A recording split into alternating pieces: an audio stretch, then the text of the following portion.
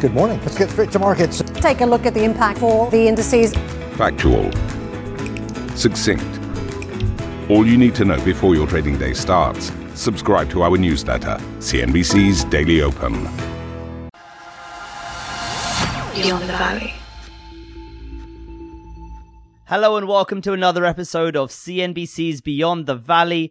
I'm Arjun Karpal in Guangzhou, China. Now, Beyond the Valley listeners, you or someone you know may have struggled to get their hands on, say, a consumer electronics product recently, maybe a games console, or maybe you struggled to get your hands on a new car. Well, where has this all come from? Well, this is a result of currently what is a global semiconductor or chip shortage around the world, and that's the topic of Beyond the Valley today. Now, these chips or microprocessors are very tiny components that go into many of the items we use on a daily basis, such as your smartphones, but even things like fridges or washing machines as well. So they're incredibly critical, and that's really why this global semiconductor shortage is such an issue and a crisis right now that has impacted industries across the board so far. The automakers have really borne the brunt of it at this point, but you are seeing it expand to so many different industries as well. So how has this happened? And what's next? Well, I'm glad to be joined by Sam Sheed, who is our technology correspondent out in London. Sam, good to have you on Beyond the Valley for the first time. Thanks for having me, Arjun. Pleased to be here. Well, look, this is a topic you've been looking at for several months now, digging deep into it and what's happening behind the scenes here. So just give us an overview of, how we've got here. Well, the simple answer is demand has been outstripping supply. There's basically not enough chips to go around. It's a little bit more complicated than that, though. These chips are made at huge factories or foundries, as they're otherwise known, sometimes fabs too. These big factories can only make so many chips, basically. They have to decide which chips they want to make months in advance. And this is where the problems come in. So last spring, car companies started to reduce their production targets and chip purchases as the virus spread around the world. At the same time, chip makers saw a pickup in demand for semiconductors used to support things like remote working and gaming. Then the demand for automotive chips rallied back a lot quicker than most people anticipated, but the foundries were already busy making other more sophisticated chips for companies like Apple. And to make matters worse, chip factories themselves have also been hit by coronavirus lockdowns. That's a great overview, and some of the points we're going to dig deeper into with our guest who we'll introduce momentarily. But Sam, I just want to ask you as well, look, a lot of major executives of companies around the world have been commenting on this issue recently. What have they had to say about what they're facing right now and sort of how they're seeing this playing out and even when it might end? So opinions vary, but most people are kind of saying it's going to go on to next year and possibly 2023. Elon Musk, the CEO of Tesla, he said last week that he sees things getting better next year as more chip plants come online. But then, as I said, there are some analysts who think 2023 is more realistic. Well, Sam, that was a great setup, and I want to dig deeper into some of those topics with our guest for this episode, Peter Hanbury, a partner at Bain & Company at the company's technology, media, and telecommunications practice, focusing very heavily on semiconductors. Peter, thanks so much for joining us on this episode. Thanks for having me. So, Peter, let's just kick off the conversation with the question, why are we facing this chip shortage right now? No, it's a great question. And a lot of industries are asking this exact question. We like to think about it really in two phases with slightly different causes. That first phase was really highlighted by the automotive chip shortage. And what happened there is when COVID hit, they pulled back their orders and the capacity that they had reserved went to other industries. Combine that with a lack of traceability and visibility into their supply chains, a lack of inventory, and they were hit pretty quickly and hard by the semiconductor shortage. The second phase is a bit of a different story. And this is where you're seeing folks like PC makers, Apple, Samsung, Qualcomm being impacted. And the story there is a bit more challenging. What's driving that is the demand for electronics as folks have shifted to work from home, have increased significantly. And these industries are now being impacted by just structurally, there's more demand than there is supply available. And so instead of the auto industry losing a small portion of the semiconductor market that they used to have access to, this is really the overall semiconductor market has demand significantly above supply. And that's a much more challenging structural problem, just given how long it takes to add capacity in the industry. So when it comes to the length of the chip shortage, Peter, you've got people like Elon Musk saying this is a short-term phenomenon and that things will be back to normal next year because more and more plants are going to come online. But the factories that have been announced by the big chip makers like TSMC and Intel, they're going to take years to build. So those two things seem to be at odds with one another. What's the true picture there? It's a good point. And I think there are two ways in which this crisis is solved. Way number one is, we build more factories. Typically, to build a new factory, it takes about 3 to 4 years. And so there is some capacity that's coming online. For example, Bosch in Dresden and Infineon in Villach announced fabs in the 2018 timeframe. And those are just starting to come online. And they're going to help this situation a bit. But like you noted, a number of the announcements made recently, are things that are not going to show up online until 2024. So in the short term, the destiny of this crisis from a supply perspective is really driven by decisions that were made back in 2018. So there will be some relief from a supply perspective, probably not enough to solve the crisis before Q2 of 2022. The other way the crisis gets solved a bit faster is from a demand perspective. If we start seeing demand for PCs, smartphones, servers start declining, for example, as folks go back to work, that's the other way that you could solve this crisis maybe a bit faster. There aren't a lot of indications that that's happening right now, but that's really the best lever for the crisis to be solved faster than what we currently think. And as you touched upon there are many different types of chips in the world. There's the high-end, expensive ones that go into your phone, and then there's the much cheaper, slightly less sophisticated ones that end up in cars. Where is the shortage, and how much does it come from chip makers prioritizing these high-end chips that are higher margin products? Yeah, that's a great point. And, people think about the semiconductor market as one market, and it's really not. It's 20 to 30 separate markets that are really oriented by technology. So a lot of folks think of the bleeding edge chips that go into your smartphone or your PC. Those are really the very most advanced chips that are available. And those chips are designed every 2 years in matching with a Moore's Law cadence, and then capacity is built for them. So those bleeding edge chips have some shortage, but the factories are essentially built as the process is designed and demand materializes. So that very, very bleeding edge is not where you're seeing as much of the challenge. There are also way lagging edge chips, things that sit on old 6-inch wafers. Those are in shortage, but the capacity is a little bit faster to add there. There's more players who can do this. A lot of China's push for self-sufficiency means that they're building a lot of capacity there. So again, shortage there, but there's some potential relief in sight. It's really those chips that sit in between that is the challenge. And these would be, for example, from 28 nanometer to 130 nanometer. There's not many players who can build these type of chips because it's a very sophisticated technology. There's a lot of overlap in the demand for those chips. From PC makers need those type of chips for display drivers, but automakers need those type of chips to control their brakes and ECUs that go into an automobile. And so there is where you're really seeing a lot of the crunches. You've got kind of duplicative demand across lots of different industries and very limited ability to add supply in that space. So that middle range of 28 nanometer to 130 nanometer is where a lot of the shortage is most pronounced. And one of the big issues, I guess, with the semiconductor industry is the concentrated supply chain. You may have sort of one company or two companies that are able to create equipment or make equipment that goes in to eventually manufacturing those chips. You've got the likes of Samsung, TSMC, and Intel that can only make these sort of leading or bleeding edge semiconductors. A good example is ASML over in the Netherlands, making that extreme ultraviolet lithography machine. They're one of the only companies in the world that is able to do that as well. And, we've seen instances, reports of the US trying to block shipment of, ASML's equipment out to China, and that could hold back China's development in the semiconductor industry as well. So as you look at the concentration of the semiconductor industry and the supply chain, even if some of these short-term bottlenecks get resolved, are these structural issues a concern over the long term? And, could that eventually sort of spout another crisis where we have further shortages? Yes. So the semiconductor industry in general has a number of structural challenges that lead to these type of issues.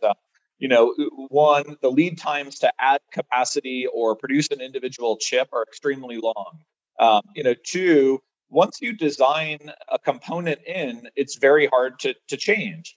And then three, as you noted, the value chain is very specialized and concentrated. And so the most pronounced example that many people focus on is TSMC at the bleeding edge of the logic industry. They have about 80% share for the most bleeding edge technologies right now. But you're totally right that if you look at other places in the value chain, you'll see similar dynamics. So, for example, ASML in lithography, ASMI in atomic layer deposition. The resist industry is a material that's used in the manufacturing and highly concentrated in Japan. And so, you see a lot of this. And really the driver is these are very specialized processes.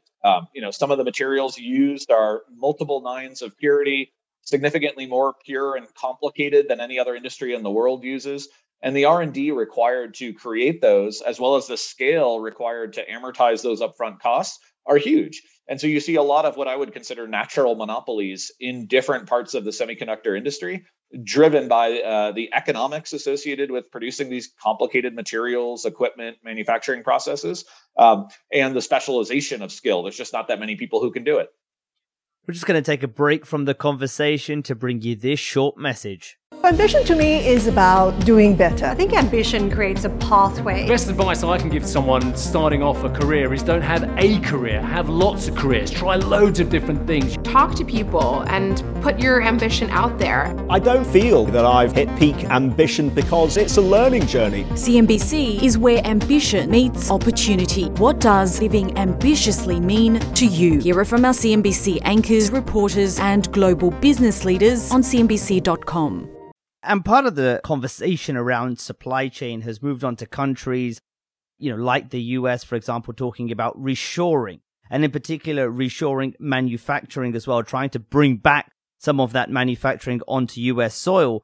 And at the same time, you've got China talking about trying to become more self-reliant in semiconductor industry as well. How much of a challenge are those two things, for these countries, and how practical is it? It's a great question. And a lot of the emphasis in news recently has been about, different countries and making different types of investments into the industry. At a high level, there's really two different goals that you could use or could be pursuing from a government intervention perspective. One is what the auto industry wants. They want to add capacity at a lot of existing technologies. They don't need the bleeding edge. And so they want to go invest to basically build new capacity for the industry on all the existing technologies. That's an expensive proposition. It's probably $40 billion to add 5 or 10% of capacity to every existing node and technology that's available, but it's possible. And for a lot of these technologies, you might have 20, 30 different companies that could actually do it. And so that goal is actually, quite feasible. The second goal is more oriented around national security. And that one's a lot trickier because what you would be hoping to achieve is access to the most advanced technology for artificial intelligence, robotics, code cracking, things like that. To do that, you need to constantly be at the leading edge. You need to be able to invest $3 or $4 billion a year into R&D. Every 2 years, you've got a new technology, so you got to go build a $15 billion facility. It's very expensive. It's probably in the range of $150 billion over just 10 years to stay at the bleeding edge of Moore's law. And then added to that, you've only got 3 players who can do that today: TSMC, Intel, and Samsung. And so as you think about those different goals, it becomes very challenging to think about, well, how would a European player or Japan do this? Well, they don't have one of those 3 kind of champions or remaining players left. And so it's very challenging for them. They have other levers they can pull, like ASML sits in Europe. That's a very important pinch point in the supply chain. A lot of the resist come from Japan, so another pinch point in the supply chain. So they have other levers that they can pull, but being at the bleeding edge and becoming the fourth player with TSMC, Intel, and Samsung, that's going to be very challenging. And if you had a crystal ball, Peter, and you were looking into the future, how do you think this chip shortage resolves itself? You know, there's all of these bottlenecks that still exist, and there's more and more demand for chips to be put into every single thing we have. So where do we go now? It's probably what I would say $1 million question, but then I was thinking billion, and no, it's probably more like $100 million question. You know, if you think about kind of where the industry is going, there's a lot of intervention going on. There's a lot of big claims around investment. You know, at least our point of view is that in the short term, it will continue to be very challenged. So over the next 12 months, we're still going to see a imbalance of supply and demand. A lot of shortages across industries. You may see some industries like auto do slightly better, just given by the level and push that they have with the government's intervention. And being a small part of the industry, you can actually increase their production and only, go from 4% of the industry to 8%, and it doesn't really disrupt the entire industry, where you can't really do that with a bigger part of the industry. So in the short term, we continue to see it being quite challenged. You'll see different industries recover at different paces. Different types of chips will recover at different paces. So those more basic chips will recover a bit faster than those middle edge chips that we talked about. And then long term, we think given a lot of the subsidies that are being pursued, the focus on adding more supply, and the increased recognition by customers that, these challenges exist and, they may need to prepay or reserve capacity. Well, we think the industry will eventually return to a more normal balance and may even go into a bit of oversupply if companies end up building more capacity in response to these subsidies. But that's not until probably 2024, 2025. And just on the automaker front, the electric vehicles that are in such high demand today require significantly more chips. Do you think that will extend the shortage that we're currently seeing? The auto industry need for semiconductors is a super interesting part of the market. In general, the need within auto for semiconductors and related electronic components is increasing, driven by battery electric vehicles, hybrid, autonomous driving. And so the type, complexity, and volume of chips required is increasing significantly. As you think about, the historic model within the auto industry, a lot of these chips that they used were very lagging edge, custom designed, about 100 to 150 what are called ECUs, or engineering control units, in the vehicle. Everyone used different chips. And that's a big part of why they're struggling. They don't know what chips are on those boards. There are lots of individual and customized chips there, so their supply is very fragmented.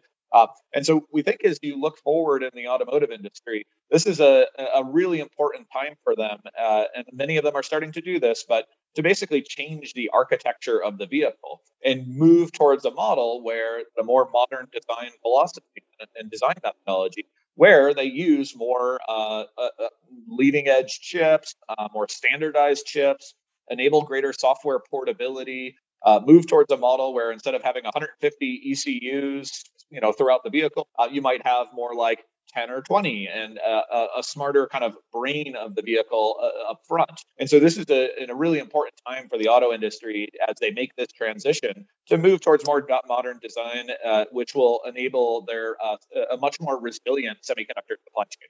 And Peter, we've spoken about, the auto industry in relation to this semiconductor shortage. We've spoken a bit about consumer electronics. Are there other industries where you see this chip shortage potentially impacting at all?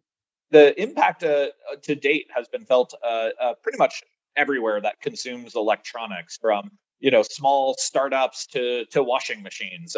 And so the impact has already been felt throughout the industry. There's been a lot of focus on automotive, just given how visible it is, the level of employment at those facilities. The tech industry is being impacted, and you're starting to see that in laptop availability. And so the impact is being felt throughout lots of different industries right now. It's just most visible in the automotive and tech space. And how much have semiconductor prices risen during the chip shortage? Where do you see them going from here? And who wins and loses out as prices rise? No, there's a bunch of different ways in which prices have risen. The most obvious and one, folks really focus on is TSMC. They have over the last year increased prices in a couple subtle ways, like taking away discounts or removing the typical price down curve that they offer. And then recently they've gone and actually, raised the starting price of their wafers. And so net, we think those overall prices are increasing about 20 to 30% for the fabless customers who are buying their wafers from TSMC. In the back end, you're seeing some similar price increases. That's the assembly and test portion of manufacturing. The packages that go with the chips are also rising in price. And so as you look at the impact on end products, you're looking at the semiconductor cost of these components going up about 20 to 30%. And the impact on the cost of a product will vary depending on how many semiconductors are in there. And so a phone where 80 to 90% of the value is semiconductors, you'll see a pretty big impact. For automobiles where, the semiconductor content might be 10% of the vehicle cost, you'll see a more muted impact. And so the cost of devices will depend on how many semiconductors are in there. Now, the price that consumers pay may behave totally differently. So, for example, automobiles, the cost of an automobile may have gone up 5-10%. The price that a consumer sees may go up much more than that because the vehicle is in shortage and it's an opportunity to fully realize the price of the vehicle. And so there can be a disconnect between price and cost due to the shortage of the components. Peter, that was a fantastic insight into what is an incredibly complicated topic. Thanks so much for joining us today on Beyond the Valley. Thank you. Well, it's going to be very interesting to see where this goes, how long it takes to resolve itself. It should hopefully be in a much better place by this time next year. But the fact of the matter is, most of today's chips are still made in Asia. TSMC has a lot of power. There are a couple of other players like Samsung and Intel as well.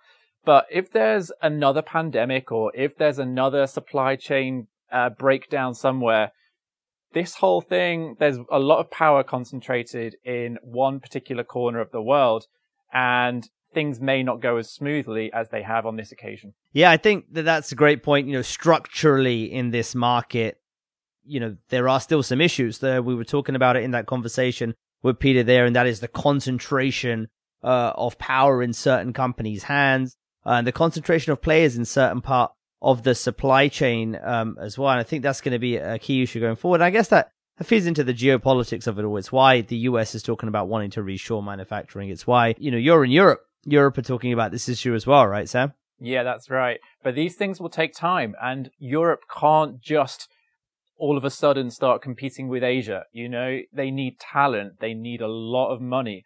And this is going to take a long time. Whether governments and politicians will kind of make the right investments remains to be seen. Absolutely, yeah. Well, Sam, it was excellent to have you on Beyond the Valley for this episode. I think, we'll definitely get you back soon. Fantastic. Yeah, I look forward to joining you again, Arjun. Yeah, and thank you for all our viewers and all our listeners for watching this episode and listening to this episode. Of course, you can subscribe to our YouTube channel and also download the podcast episode on Spotify, Apple, and Google's platforms. That's it for another episode of CNBC's Beyond the Valley. Thanks for listening and watching, and we'll catch you next time. Beyond the Valley.